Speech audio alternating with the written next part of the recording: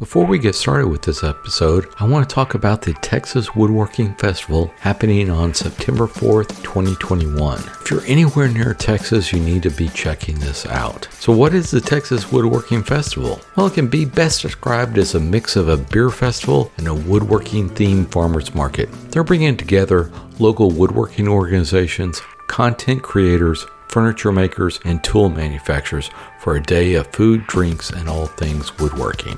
Please visit TexasWoodworkingFestival.com. There you'll find information about tickets, additional information about the schedule, and all the exhibitors and vendors. Look forward to seeing you there. Hi, and welcome to the 355th episode of the MWA podcast. I'm Kyle Barton, and I'm here with my co-host, Sean Wisniewski. And on this episode, we're asking Roger Ivy the 5 questions. And if you want to hear more about Roger and all his many, many endeavors, be sure to check out his interview on episode 354. Yeah. So before we get started, Roger, let me throw this over to Sean to give us a big Patreon shout out. Heck yeah. We're on Patreon. Help us out if you can. Today, we're going to give a big shout out to Robert DeMarco. Thank you for your support, sir. And if you would like to support us, find us on patreon.com/MWA podcast. All righty. Well, Roger, we'll go ahead and start off. Sean? Yes, sir. So, Roger, first question. How did you get into woodworking? Well, I think I can just attribute that to my dad's fault. Not that he was a woodworker himself, but I grew up farming, and as a farmer, you do what needs to be done, and a lot of that was woodworking, and so I think that's where the origins start. Heck yeah. Yeah. So it's something to probably a good portion of your work ethic came from growing up on a farm. Yeah, absolutely. Oh yeah.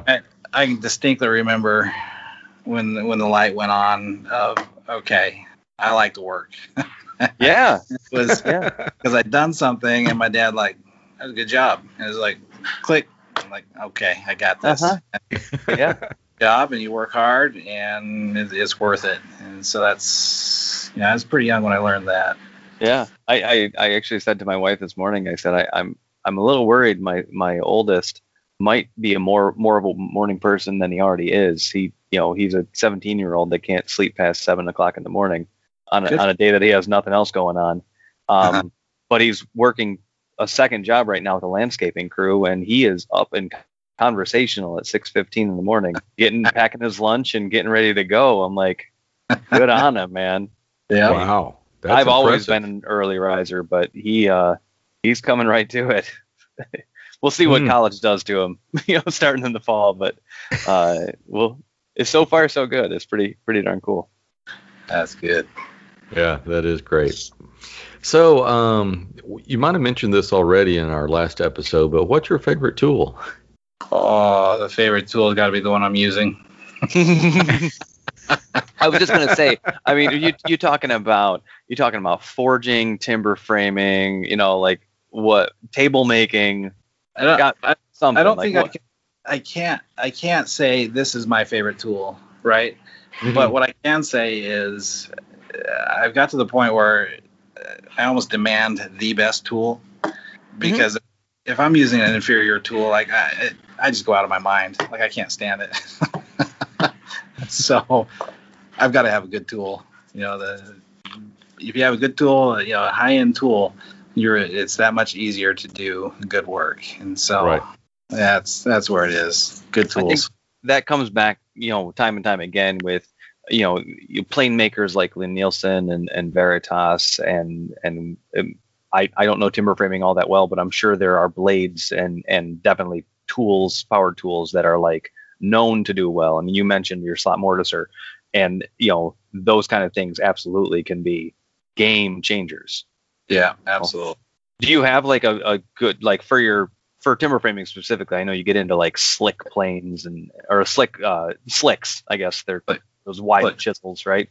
Yeah. And so do you hand refine all those joints and stuff and such? Yeah. Oh yeah.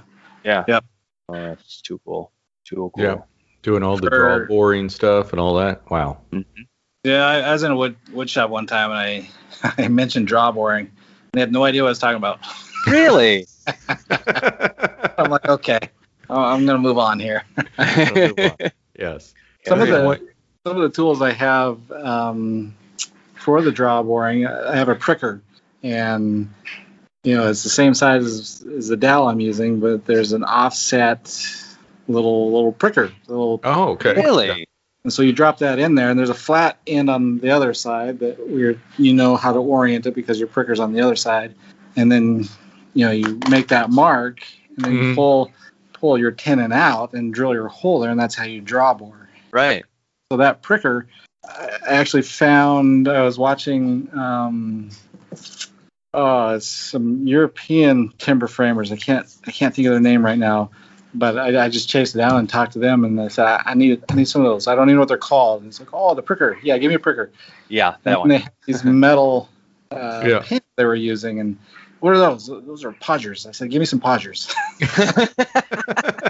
So my prickers and podgers actually came from across the pond over in Europe. They know what they're doing, man. I mean, they do. Yeah, they got it. Yep.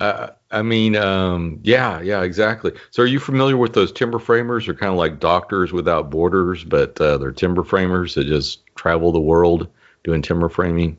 Really? Mm-hmm. Yeah. That's kind of cool. Yeah. Mortise and Tenon, those guys had them out to their place to raise one of their stuff. But yeah, it's people from, all over, I think most of them were from Scandinavian countries, but I think they had some from Central and Southern America down there. So, yeah, it's a pretty interesting group of guys. But, yeah, but apparently they, kind of like Doctors Without Borders. I think they take a few months every year and they go around the world and do some timber framing. Not bad. Yeah. All right. So, Roger, who has influenced you the most? Ooh. That is so hard. I'm continually learning. At all times, I'm learning, right? Right. And that's kind of the beauty of social media is you can learn from so many craftsmen, and you're not no longer are you limited to your local area, but you can learn from across the world. So I don't have a good answer for who influenced me the most. I mean, if you go way back, obviously it's my parents and them giving me the freedom to do these things, to work with the trees and the wood on the farm, and then just instilling the work ethic. I think that's probably my answer. Yeah, that's good. The foundation is always a good place to start. Yeah. Something like that. And I'm with you. I mean, you dived into so many things. I can only assume that, you're just constantly finding new sources, new streams of information. I mean, it's just, it just keeps going and going and going, but definitely, instilling that, like you said, the work ethic, the opportunities, early on, that's really, really nice. Yeah. All righty. Well, before we do that, I had to look that up. So, about the carpenters that came over and did the timber framing for Joshua Klein at Mortise and Tenon magazine. Mm-hmm. But I was pretty close. I compared them to Doctors Without Borders. It's actually Carpenters Without Borders. Oh, there you go. But yeah. So it looks like they started in France, but they go all over the world doing timber framing. So he has a book on that called Another Work is Possible, about them coming over and helping him construct a building there. But anyway, so what has been your biggest stumbling block? I don't know if you have one. I've talked to you for a while, but it's one of our 5 questions. We have to ask it. I think I mentioned it earlier, and my factor is time. Well, time. Time. Well, lack of time, not procrastination. Let me if I have to sleep. Oh man, I can get so much more done. So time the pressure. day was twice as long. We could get so much more accomplished. Right. Yeah. Yeah, this mortal body, if it didn't have to reset every day, man, I could just keep going. Mm-hmm. Mm-hmm. Oh, fantastic. For sure. So you kind of already touched on this too, but how has the internet influenced your work? Oh, it's allowed me to, do things and learn things that I wouldn't otherwise. I mean, Kyle and myself are old enough that we remember when there was no internet, right? Right. Hey, I'm not that young. I know that time too. Yeah, but yeah. Not to be judgmental. I don't know. Yeah, I'm in my 40s. Come on. All right, you just look better than me and Kyle, I guess. Yeah. He runs a marathon like every other week, so you know. Yeah, I don't run anymore. I'm gonna stand and fight because I can't run. There you go. But if you can't be fast, you better be strong. That's right. That's for sure. But in high school, I've always done a lot of cycling, and my source of new information would be whatever the current magazine was, right? Oh, right.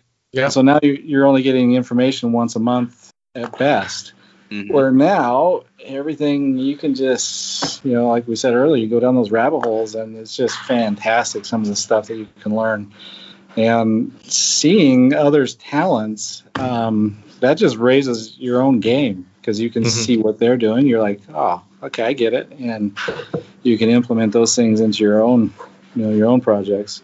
So yeah, it is really cool. I mean that's something that I think obviously the architecture of of information has changed over the last 10 years, if you don't count the prior decades. It really is, it's rapidly going that way. We learn about things happening across the country in an instant, across the world just as fast. And then when you get into the fact that everybody's sharing everything, you found out about a European timber framing tools by the internet, right? I mean, it's all out there.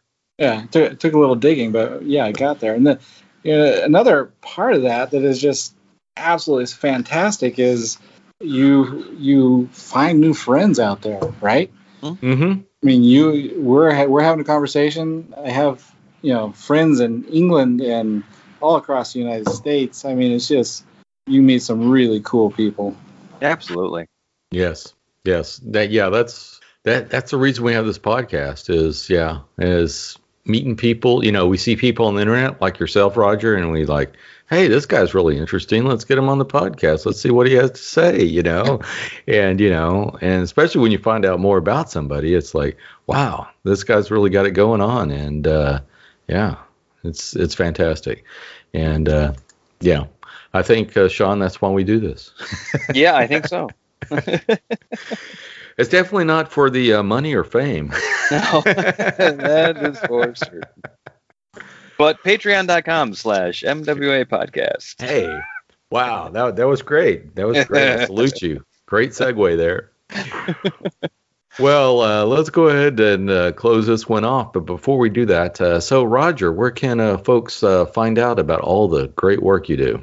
Yeah, East Walker River Wood Company on Instagram, and then ewrwoodco.com would be the website. All right. Excellent. And y'all can always find me at barton.kyle on Instagram or Kyle Barton on YouTube. Sean, what about yourself? I'm Sean W78 on most social medias. Go find me there. And that just about wraps it up for this show. If you haven't already, please subscribe to the show on the podcatcher of your choice. Just search for the Modern Woodworkers Association. And while you're there, please leave us a review. You can follow us on Instagram at MWA_podcast. And if you'd like to support the podcast, go over to patreon.com/MWA podcast. But the best thing you can do is tell a friend. Word of mouth goes a long way in sharing our discussion.